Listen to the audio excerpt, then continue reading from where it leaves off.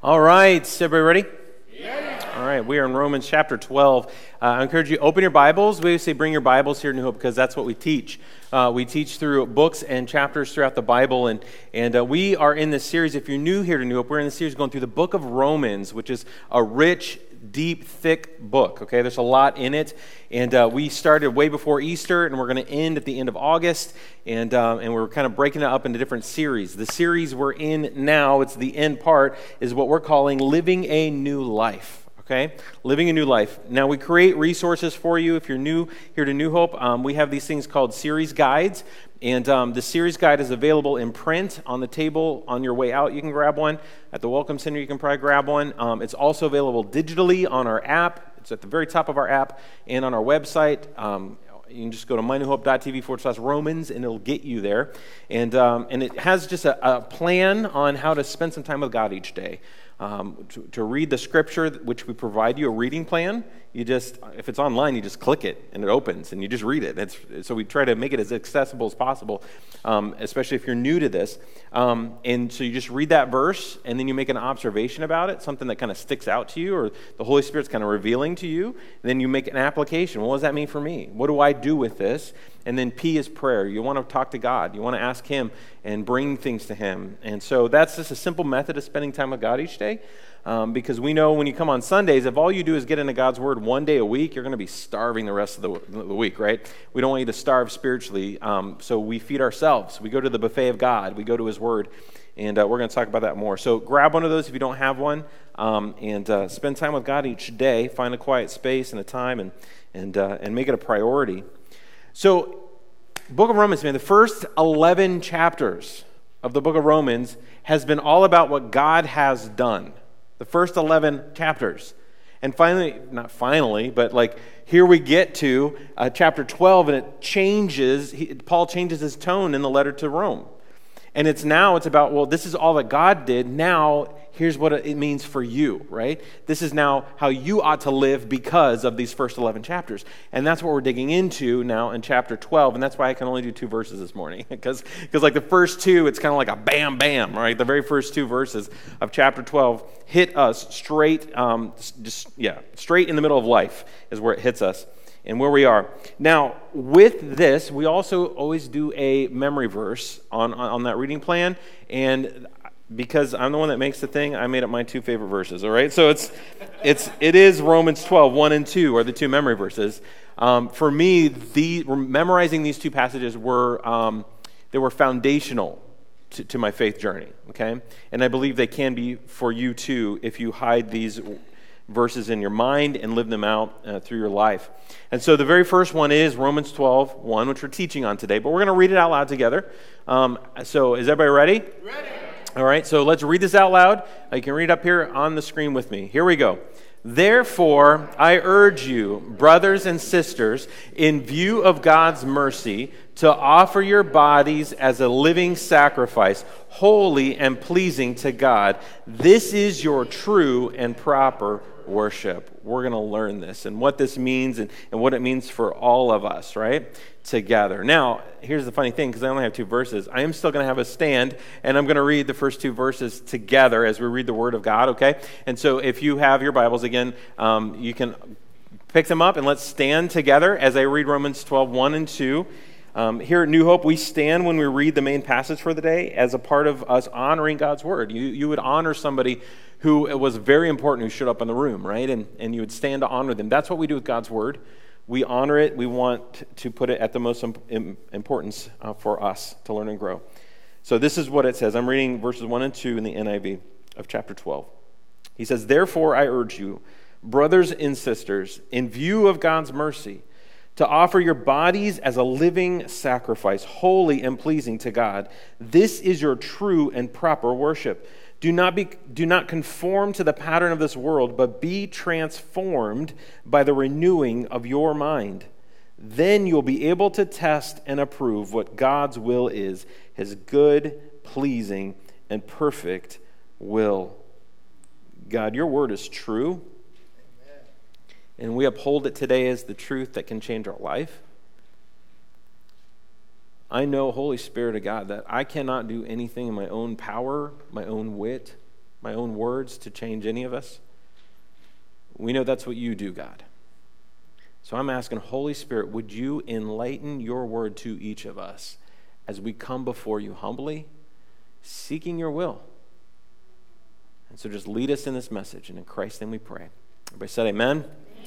Amen. Awesome. You guys can have a seat. Man, we're making you stand and sit and stand and sit. Some of us, it's our only exercise for the day, right? So it's all good. That was not a put down. I'm sorry. If that came across like, just if you're new to New Hope, sometimes Tim says stuff and like it just comes out. And if I offend you at all, I apologize. Put it on your note and I'll send that to Jim. So here we are, right? We've made this transition. We are in verse 1, right? And so I'm moving it from a memory verse to a regular verse now, all right? So now it's a regular verse up on the screen. So this is where we've come to in this passage, and it starts with one word, and the one word, everybody say this first word with me. Therefore. Now, why is that there? It's there for a reason, right? It's therefore. He's saying, therefore, what? Well, because of everything I've said so far, right? Because of everything I've talked about in the first 11 chapters in this letter I'm writing, therefore, so everything else that we have experienced, everything we have learned, I have a list, okay? So here's the stuff that we've learned that I want us to build this foundation when we get to verse 1 in chapter 12. Therefore, why? Because God has justified us by faith. We have faith in him, that we have been given access to God through God. We have the hope of heaven. We've been shaped by our trials, but that God has good for us even in the midst of trials. And we experience his overflowing grace and his mercy. He's given us the Holy Spirit inside of us. And no matter whether you are a Jew or a Gentile, you have all of God's great promises. You are invited, you are forgiven, you are redeemed, you are saved, and God has done it all. Amen. Therefore, so he starts, therefore, because of all of that, because everything God has done, because the first 11 chapters, God did every bit of it. We did none of it. We did not justify ourselves. We did not forgive ourselves. We did not save ourselves. We did not give ourselves the Holy Spirit. None of this is about us or our power or our strength or our goodness or any of it. All of us are sinners at the foot of the cross. He says, no matter what, all because of what God has done for you. Therefore, do you see why I can only preach on 2 verses this morning? Therefore, what should we do? What should we do? Let me go back. Because of all that, I urge you. So he's like pleading with us. He's like, I want to beseech you, brethren, is another way it says in the versions, right? Like, come on now, brothers and sisters. Like, this is what I'm talking about. He says, in view of God's mercy. We talked about that last week, right? God's great mercy. He is rich in mercy. It's because of his mercy that we get to experience his salvation, right? Because of his great mercy, he has given us to do what? To offer our bodies as a living sacrifice. Now, this goes back to Old Testament, right? We've learned a little bit about the Jews, that our history is the Jewish history, that we have received and been brought in by the blood of Christ into the promises that were given by the lineage of the Jews in Israel, right? And so we've been gone through those promises, but we see in the Old Testament there's this process of animal sacrifice that had to be done at the temple in the process of forgiveness of sins for the people. So they would bring a perfect, unblemished animal to that temple to say, I'm putting my sins on this animal. And it was ritual as a signature, actually as a prophecy of what Christ was going to do ultimately for us, that then that animal would die on behalf of that person. And so those were dead sacrifices. Once they're dead, they're dead. But because we're not just dead, we've been raised back to life in Christ Jesus. He gives us new life. We are not dead sacrifices any longer. We are living sacrifices. Amen. That we are alive in Christ, but we do something with our life. We give it back. We offer it back to God. We, in essence, we lay ourselves on the altar of God and say, here I am. And why? Because of everything you did for me. You have proven everything. Why would it not be reasonable for me to say, so here I am? Right? He says, offer our bodies as a living sacrifice, holy and pleasing to God. So we're not offering him the last of who we are, right? We're not offering him like, here's my leftovers, God. I'm pursuing the world first, but here I am last, right? Like, you say, no, we're offering him our best, the things that are pleasing and holy, that we want to be presenting ourselves as pleasing and as holy. This word holy, this is what the word holy means. It means pure, morally blameless, and sacred. Now, this is kind of a backwards thing, right? Those of you who haven't grown up in church, or maybe you grew up in church and it was a legalistic church, which meant get holy so you can get to God. Like, that's legalism. You don't get holy to get to God. That's not how it works. Can I get an amen there? Amen. Right? That's what we learned in the first 11 chapters. Like, we cannot get holy enough to get to God. Like, that's not how it works. But because God has saved me and made me holy, my response is I want to walk in that holiness. I'm going to choose to set off the things that don't look like Christ. I'm going to choose to set off the things that actually make me look more like the world and the things that actually break things in my life.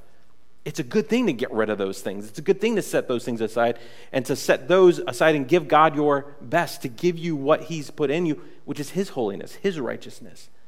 It says we present ourselves to him not as like the leftovers, but God, here I am. I'm coming to you. All that you have done for me, now I'm giving you myself first holy. God, I'm desiring to walk into your holiness in my life. Now, are you going to be perfect in this world? No. One person knows it, right? Like, anybody else? Are you going to be perfect in this world? No, like we've proven that. Like, no, we're still going to mess up. We still need help. We still need Christ to teach us and grow us. We still need to be around people who help us and help us grow and love us in grace and patience in that process of growing. We're never going to get to perfection here on this earth. But we are going to get better. We are going to grow in holiness. We are going to be setting off those things that don't look like Christ. And on that journey of looking more like him, we're going to be doing that. And as we do it, we give ourselves to God in that process of becoming more holy in our lifestyle, our choices, with what we give to God. Would you want to give to God as a sacrifice your worst sin? Or that addiction that keeps coming back? Like, if I'm in God's presence, I don't want to be like, here, God, here's my crap. The good news is he's forgiven us all that.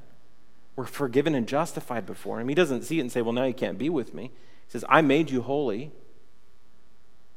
That was his part. My part is now, God, help me to live that way. Amen. Help me to choose to walk in that way. And not out of guilt, not out of like legalism, not out of like, oh, they're going to judge me if I do this or do that. Like, no. It's the heart. It's a heart's desire to live for this God because of the therefore. Because he saved me. He forgave me. He paid the price for my sin. His son Jesus was the ultimate, perfect, blemish-free sacrifice. His blood instead of mine. His body instead of mine. Paying for my sin once and for all. Therefore, God, here I am. I want to live for you. I want to offer you my best. I want to bring to you my best. I want to grow to be like you. The desire isn't external, it's internal. Does that make sense? Yes. And when we do this, it's holy and it's pleasing to God. He loves it when we give ourselves to him. It honors him. This is your true and proper worship. Now, when I say worship, I don't know what you think about when you say, if I asked you, what is worship? What would you say? Somebody would be like, well, worship is like that. It's when I sing on Sundays and the team's up there and it's like, who is like the Lord? I'm like in it and it's like my favorite song and you're singing it and like I just feel the Spirit. That's worship, right? Like you just feel that. I think, yes, that's part of worship, but that isn't all of worship, right? Well, it means it's like when I'm in my private, quiet prayer closet. It's just me and my eyes are closed and I just experience God's presence in a real way. Like that's worship. Yeah, that's a part of it, but that's not all of it, right? Those are just moments of worship. Worship isn't an event. It's not something you go to, experience, and leave. When we're talking about worship in this verse, like this is God's call for us as Christ followers. Because all he's done for us, he says, would you worship me? And don't worship me just on Sundays for an hour. Would you worship me with your whole life? Would you lay yourself before me? This is what worship is. This is Tim's definition. Worship is when you choose to adore something more than yourself. And the reality is we worship lots of things all week long. We adore things before ourselves all week long. It's those things that we think about. It's those desires. It's like, man, I wish I had ... What we're doing is we're worshiping that thing, right? It's like, man, I wish I had a boat. That's legit for Tim Broughton, by the way. Like it's not going to happen because I know when you have a boat, do you know what you have? Boat problems, right? So I don't want I want a friend with a boat. So if you've got a friend with a boat, call me up. But okay, how many of you do you hear what I'm saying? Like that desire for that thing, because I think that would make my life a little bit better. And then I can start looking online on Facebook Marketplace for boats. And do you know that there's no end to the scroll on Facebook Marketplace? And there's lots of boats, right? There's just lots and lots. And so I can start adoring boats because it's consuming my thoughts. It's the thing that I want. I am worshiping getting a boat. We do things like that to things all the time. It's whatever you adore more than yourself. It's that thing that you think about more than anything else. And I'm telling you, for all of us in this room, there are probably things that you think about more than you think about God.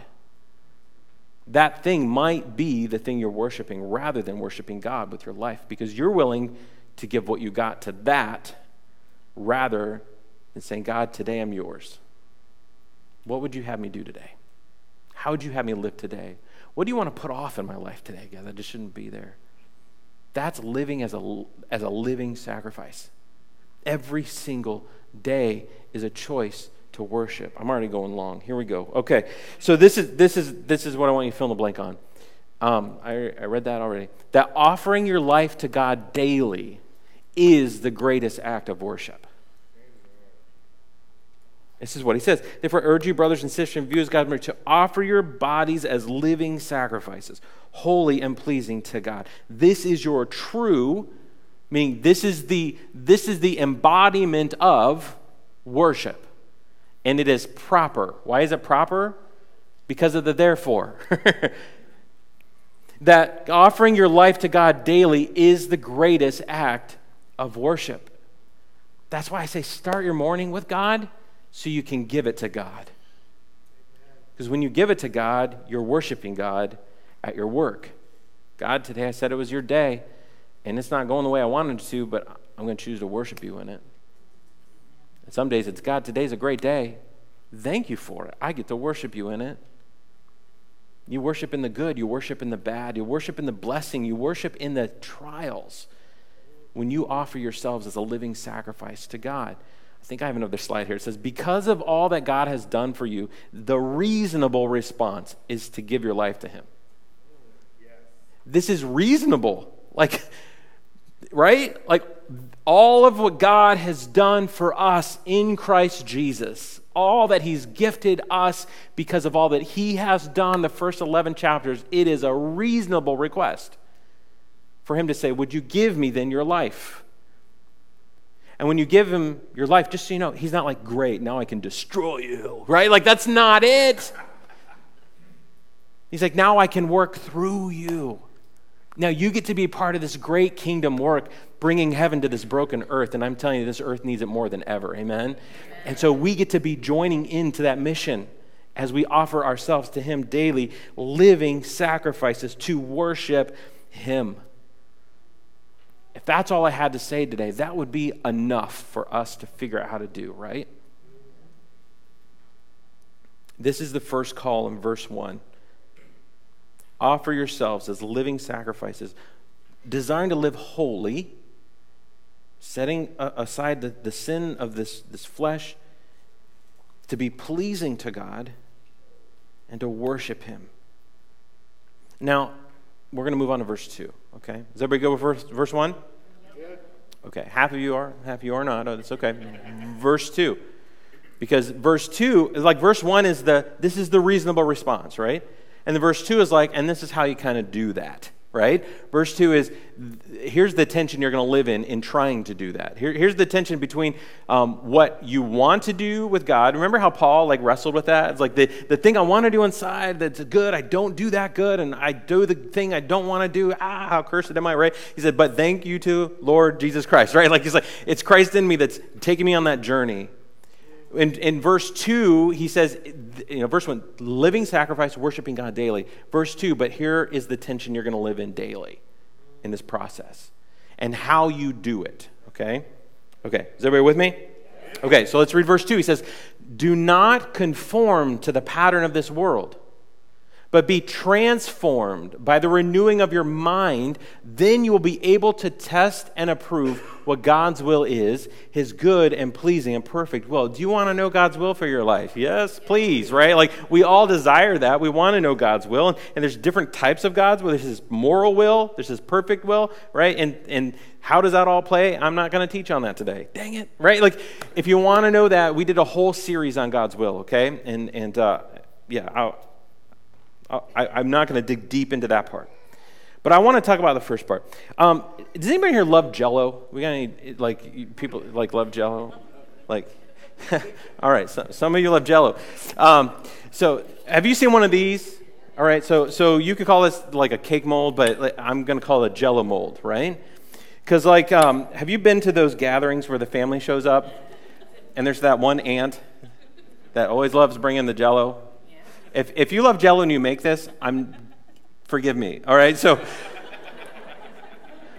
because there's something with Jell-O, all right? So, here's a picture of a typical kind of fruit Jell-O mold that would come out, all right? So that actually, okay, it's got strawberries, it's got some grapes in it, and different that looks like a good fruit salad Jell-O mold kind of a thing. Some of you are already, no. If it has to stay in that shape, no, can't do it, right? So. Because what happens, so you have a mold like this, you fill it with this liquid, and with this liquid, then you put it in the fridge, and then what happens to that liquid? It turns into this interesting thing, but it keeps the mold of whatever it was in. And so when you take it out of the mold and flip it over, it's going to be then the same shape of whatever mold it was put into, right? Some of you, I don't know if you've ever tried this one. Take a picture of this one. So that is SpaghettiOs and hot dog Jell-O mold.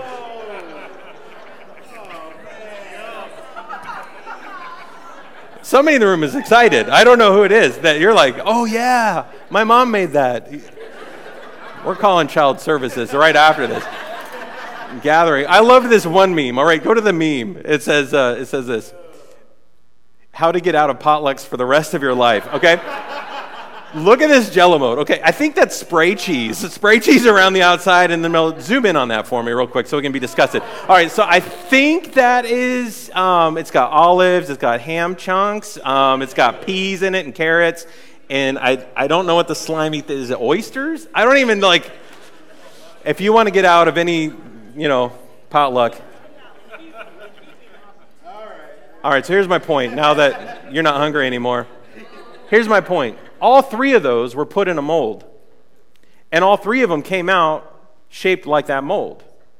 There was different stuff inside of them, right? The fruit one's okay.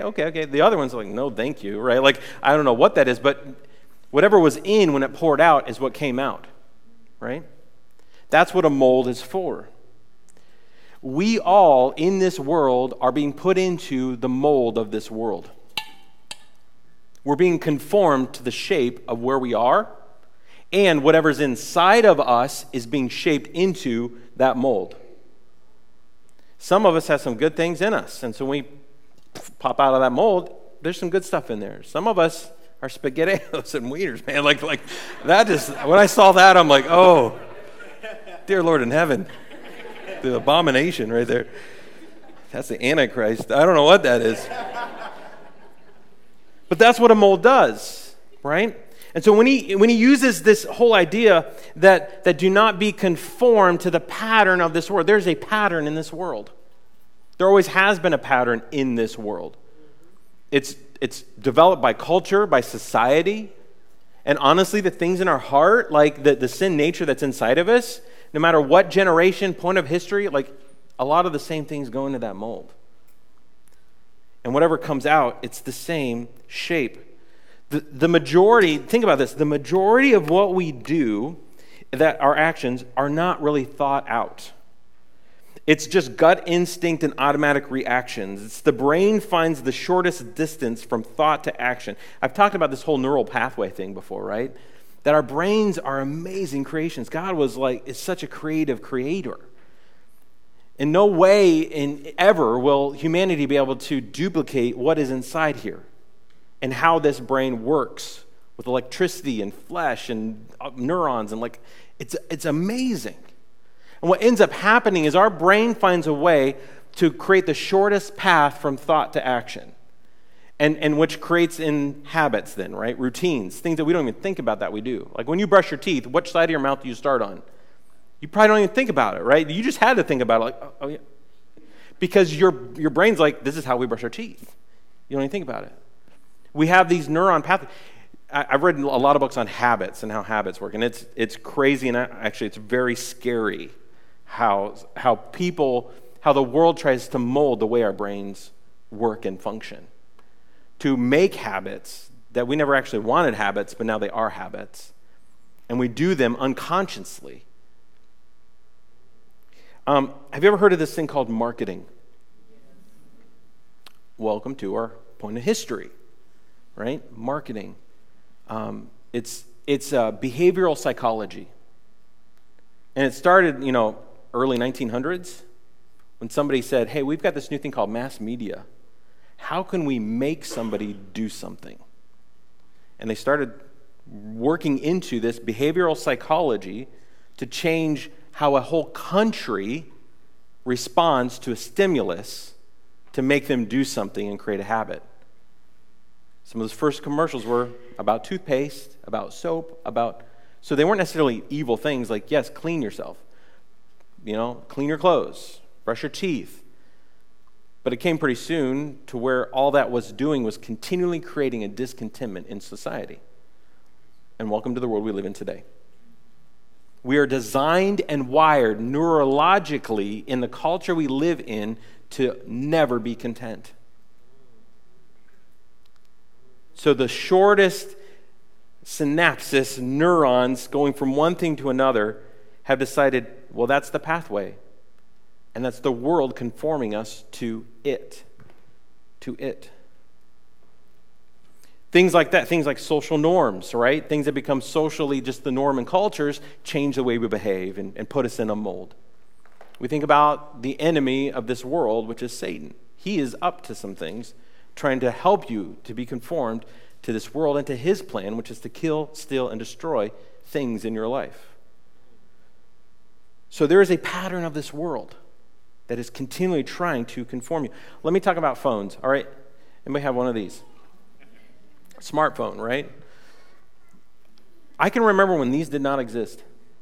And the goal was to get the smallest phone you could. Do you remember those small flip phones? Like they got smaller, and it's like, hey, what's up? We wanted small phones in our pockets until we realized, wait, this is an awesome screen. I can watch movies on this thing. And so now it's like some of you are carrying laptops in your pocket, clipping it to your belt. Hey, what's up, guys? We want big screens because we want to consume the content on those bigger screens. It's not smaller and smaller. It's bigger and bigger. How can I get what I want on this thing right in my pocket all the time? This is how far we've come. And this is 2007, I think, is when the iPhone came out. And so this is a very short period of time. Some of you young people in the room, you don't know what it's like to grow up with a phone in the kitchen, right? With one cord that was really long, right? I remember those days, and I remember when I had to remember my best friend's phone number, right? I remember 345-5505. I remember the phone numbers, they're ingrained in there. But here's, I don't know why that's here. All right, smartphone stats. Listen to this, okay? Being conformed to the pattern of this world. 81.6% of Americans have a smartphone. 81.6% of everybody that lives in our country has one of these in their pockets. The average person in America touches it 2,617 times per day. The average. That's the average. I dare you to start counting. The average American spends 5 hours and 24 minutes per day on their phone. 5 hours and 20. This is the average. This is even like the extremes. About 60% of all web traffic is on smartphones. 60%. And then across the world, 6.92 billion people worldwide. 86% of the population of the world have one of these. Do you think this is shaping and conforming you to anything? There are these things that are so funny. There's a syndrome that didn't exist before 2007 called the phantom vibration syndrome. Has this ever happened to anybody? Your phone is somewhere way far away, and all of a sudden you're like, bzz, bzz, oh my phone's buzzing. And you're like, oh wait, my phone's not on me.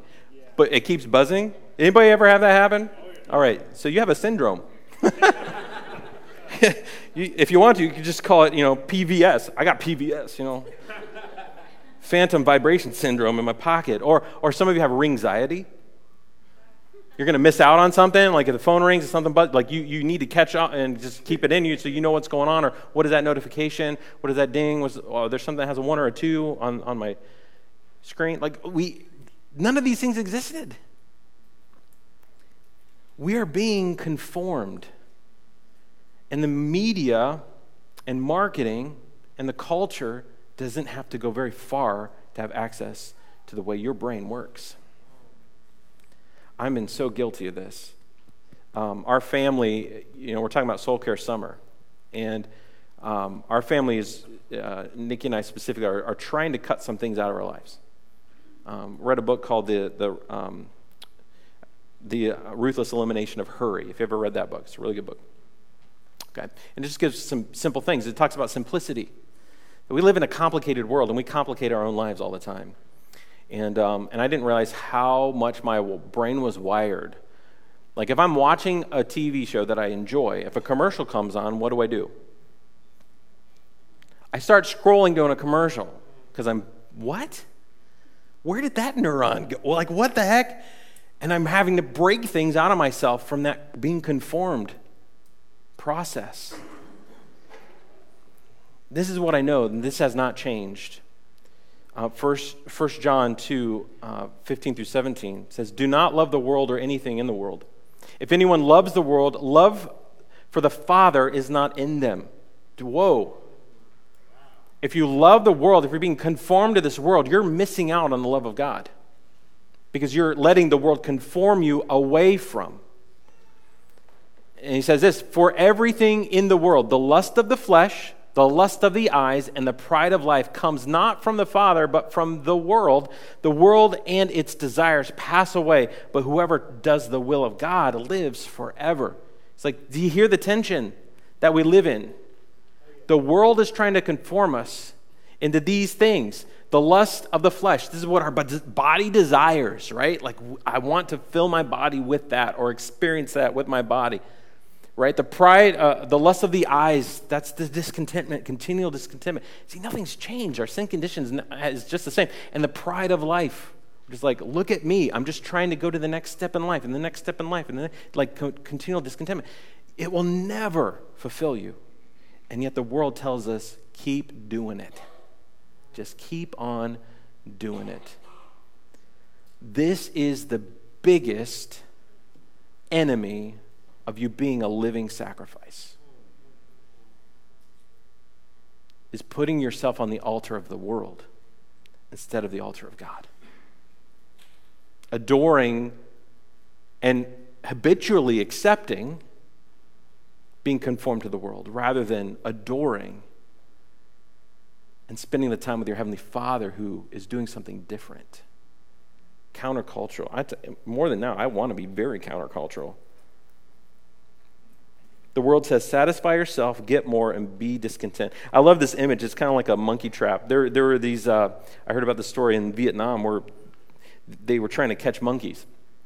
And they figured out a really easy way to do it. They would take a coconut, and they would hollow out the coconut, and then they would tie a rope around it and tie it to a tree. And then they would put a banana inside that coconut. And they made the hole just big enough that a monkey could stick his hand and paw in there to get that banana. And so what the monkey would do, it'd smell inside of it, and it'd be like, oh, banana. And it'd stick its hand in there and grab that banana. And then it would not let go of that banana. And it kept trying to, how do I get it out? How do I pull it out? And it would never let go of the banana, therefore stayed trapped, tied to that tree with that coconut around its fist. It would never let go of the banana. And therefore got trapped.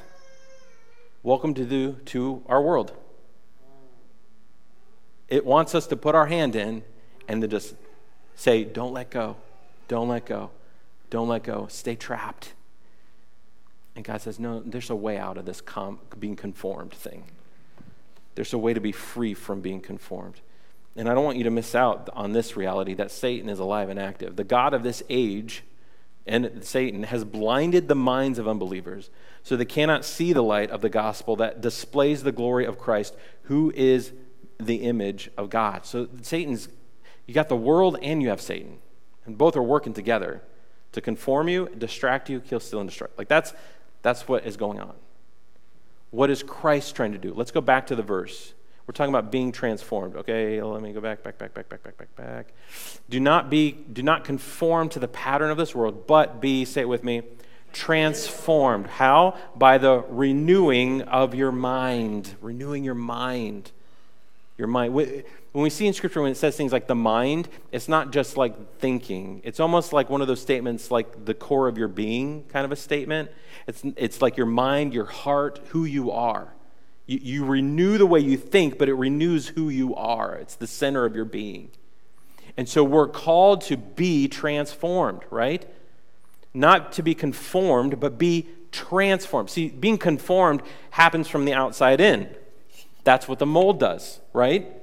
That's what the world's trying to do. It's trying to conform us from the outside, putting pressure, shaping us, and whatever we're trying to put in, it's still being shaped by whatever we're putting in. It's outside. Transformation is from the inside out. It starts from the center of your being, the Holy Spirit working in the depths of you, who you are, your mind, to transform you into something, and it's into the image of Christ.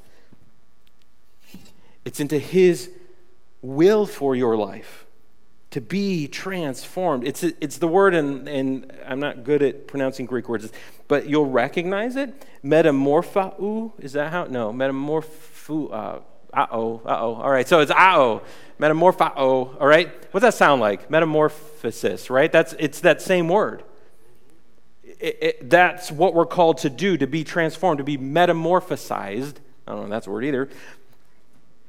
To change, and here's what it means: to change into another form.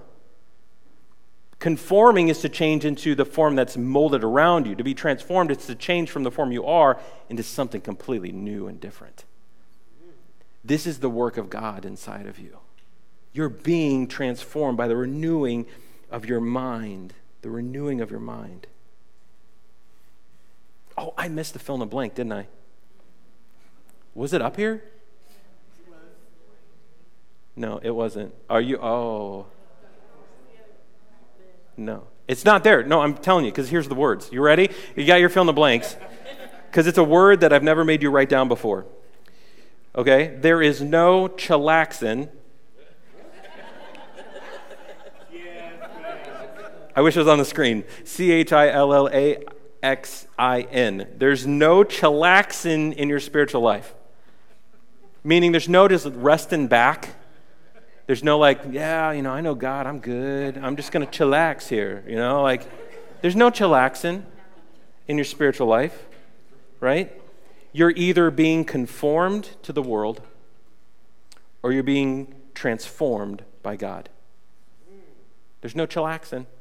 There's no I got saved, now I'm good. Me and Jesus chillaxing. No. There is no sitting spiritually. There's either being conformed to the world, because that's always happening. You can't stop that. Or being transformed by God. Sorry, I missed that one. And I didn't even have it on the slide. Sorry about that, guys. I was chillaxing. When I was doing my sermon notes, I was chillaxing. And so now we're talking about that be transformed. We're not being conformed, but we're being transformed, changed into another form. You guys know the kind of the easiest symbol of transformation like this is the caterpillar, right? So here's a picture of a caterpillar. caterpillars are kind of creepy, to be honest with you. I mean, some of you think they're kind of cute, and some of you might pick them up. Don't, you'll die. Like caterpillars. So this is a caterpillar. It's cool looking. I mean, it's got cool stripes. It's got all that kind of stuff. It also is eating something. So it has teeth. You'll die. All right, so don't. I'm just kidding. But when you see that, you don't think that is going to be something amazingly beautiful someday, right? You don't think that in your head. You just think it's a caterpillar. It's there. It crawls across things and it eats my plants, right? That's all we think about the caterpillar. But it is metamorphosis, right? Like, so it changes into a complete. Here's a picture of what it becomes. Like, right? That's beautiful. Whenever you see, I don't know about you, and this is a guy or girl, okay? If you're a guy and you're like, I'm not like that, shut up. So because here's the thing. Anytime you see a butterfly, you should be like, that is so cool. Like if a butterfly flies by and lands on me, I'm like, this is awesome, right? Because it's beautiful. It's like there's something special about a butterfly. Go to the last picture. So this is the process that it goes through, all right? And it starts looking like a weird wormy thing, metamorphosis. It now changes into something completely different. This is what God does inside of us. He transforms us. We were lost, broken, sinful. He says, now I'm making you alive. Don't be conformed to this world. I'm going to transform you from the inside out. Amen. The best thing that we have been given to go through that process, the metamorphosis, to be transformed by the renewing of our minds, is God's word. I'd rather be transformed by his word than conformed to the world. So this is your fill in blank on this one. Scripture is the catalyst for transformation. That's why we say read it every day. Spend time in God's word. And just so you know, when you read the Bible, there will be days where like I just read it and it wasn't like, whoa, like, if I can be honest with you as a pastor, not every day is like, oh my gosh, that was the best thing I ever read. Some days it's like, I just learned something. And that's a better day than being conformed to the world. Because it is a journey of transformation. Little by little, when you spend time in God's word, he starts changing you. It is not instant. I read that and I'm different the rest of my life. If that happens, man, that's a powerful Holy Spirit moment. For the majority of us, it is, I read some today, I read some the next day, I read some the next day. And you know what? A year later, I'm a different person than I was last year. Because he was transforming me. Little by little. Renewing my mind. Putting off the old, putting on the new. For your head, so this is the Scripture is the catalyst for transformation. From your head, changes the way you think, to your heart, the kind of core of your being, to your hands, how you live. And that's how that metamorphosis happens. From your head to your heart to your hands. You start looking different. And then he ends with, with what I said. I don't have a lot of time to dig into this. Then, after that, after you've gone through this process of transformation, then you will know what God's will is, his good, pleasing, and perfect will. And I just want to, real quick, God does have a will for your life. And these are good words. God's will for your life is good, it is pleasing, and it is perfect. Amen. When we walk into his moral will, when we start to choose to live the right kind of life, when we put off the things that don't look like him anymore, and that's his moral will, like those are non-questionable things. Like when we read it and we obey it, that's us walking into God's will. That's the easiest way to walk into God's will. Then maybe his specific will for you, like should I take this job or this job? Sometimes God has an answer for you in that process as he's transforming, you're renewing your mind, and he wants to walk you into that specific thing. Sometimes, do you know what God says about his will? You choose, I'm with you. I love the verse that says, whatever you do, do it as for the Lord. So sometimes God's will is whatever, just do it for the Lord. You choose, I'm with you, right? So don't get caught up in the whole like, ooh, God's will. Do you know how you find his will? You start living into his will. And as you live into it, you start testing God's will. That's what it says. Test his will. Test the things he calls you to do. And it's like, I feel like he's calling me. Well, then test it. Look for affirmation in it. Look for godly people, BGPs, big godly people in your life to say, yeah, I see that, and affirm it. And then test it a little bit more. And then you'll be able to prove, because you're being transformed, that that is God's will, that I am moving in the right direction. And sometimes that's years and years. Sometimes it's moment by moment. But we learn to trust because we're worshiping our God and setting our lives before him every single day. This is his plan for us. Okay. I've gone long, but this is good stuff. Let's just take some time to respond. We're going to sing a song of response here in a moment as we just let God work in us. And so let's just take that time right now to respond. Let God speak to you where you're at, wherever you are this morning, with him, maybe with this world, maybe in your own heart and life. God, we need you. We thank you for your word. That's true. Your word is active. It's a living word. It has the power to go to the depths of our hearts and reveal things in us, and also to free us. I want to talk to the Christians first in the room. And here's my question, because I'm wrestling with this stuff too, guys. I always say up here, I'm just a sinner at the feet of a Savior and trying to help us all along the way. But the thing I'm learning is that I need to simplify my life. I need to, if the world is always trying to conform me, why am I letting it? So the question for those of you who are believers already in the room is, how are you allowing the world to conform you, to shape you to its mold? How are you allowing it?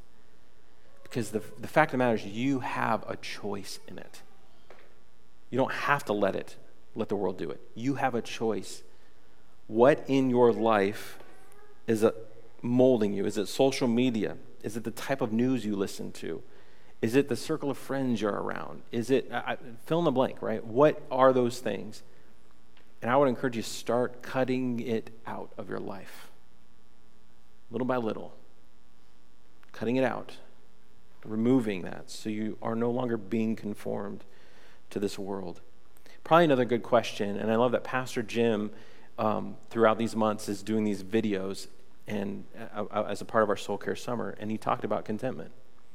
A good question here is, what in your life brings the most discontentment in your life, right? What makes you discontent? Because that might be a thing that's trying to conform you. Now, if it's God making you discontent, he's going to make you discontent about the sin in your life or the selfishness or the things you do need out. But if the world's bringing you discontentment, it's trying to conform you. So that might be a good question for you to wrestle with this week. I want to challenge us, all of us in the room, start your day with God, start your day in his word, start your day with the Holy Spirit, and daily give your life to him. It is our reasonable response for all that he's done for us. Now, if you don't know God and you don't have a relationship with this Jesus I'm talking about, here's the bottom line. God so loved you, he sent his son to this world to live perfect and blameless, to die on the cross. His death was, he took your sin. Sin causes death, and he paid for your death on that cross. His blood sacrificed, his body broken for your forgiveness. And it says, if you confess him as the Son of God, that he died and that he rose again, that you too can be saved, you can be forgiven, you can be justified, you can have all these gifts of God and be with him forever and experience him today. And if that's you, I'm going to pray. I'm going to say, you pray too. It is a good day to give your life to this God who loves you. So if that's you, just pray with me right now. You can say this, say, God, I don't get it all. I don't understand it all, but I want to be forgiven. So I'm going to confess that I believe Jesus is your son and that he died on the cross to pay for my sin so I can be forgiven. And I believe he's alive today and that I can be alive spiritually in your presence. And I'm asking, would you forgive me? I want to turn away from my sin. I want to look more like you, and I want to be free. Give me your peace and give me your Holy Spirit. And I just ask this in Christ's name. Amen. And if that was you this morning, we want to know about it. Let's stand together, church. We're going to respond to worship. So if you can stand with us. we're going to sing a song that makes this proclamation what we just read. It's a song that's called Build My Life. We're going to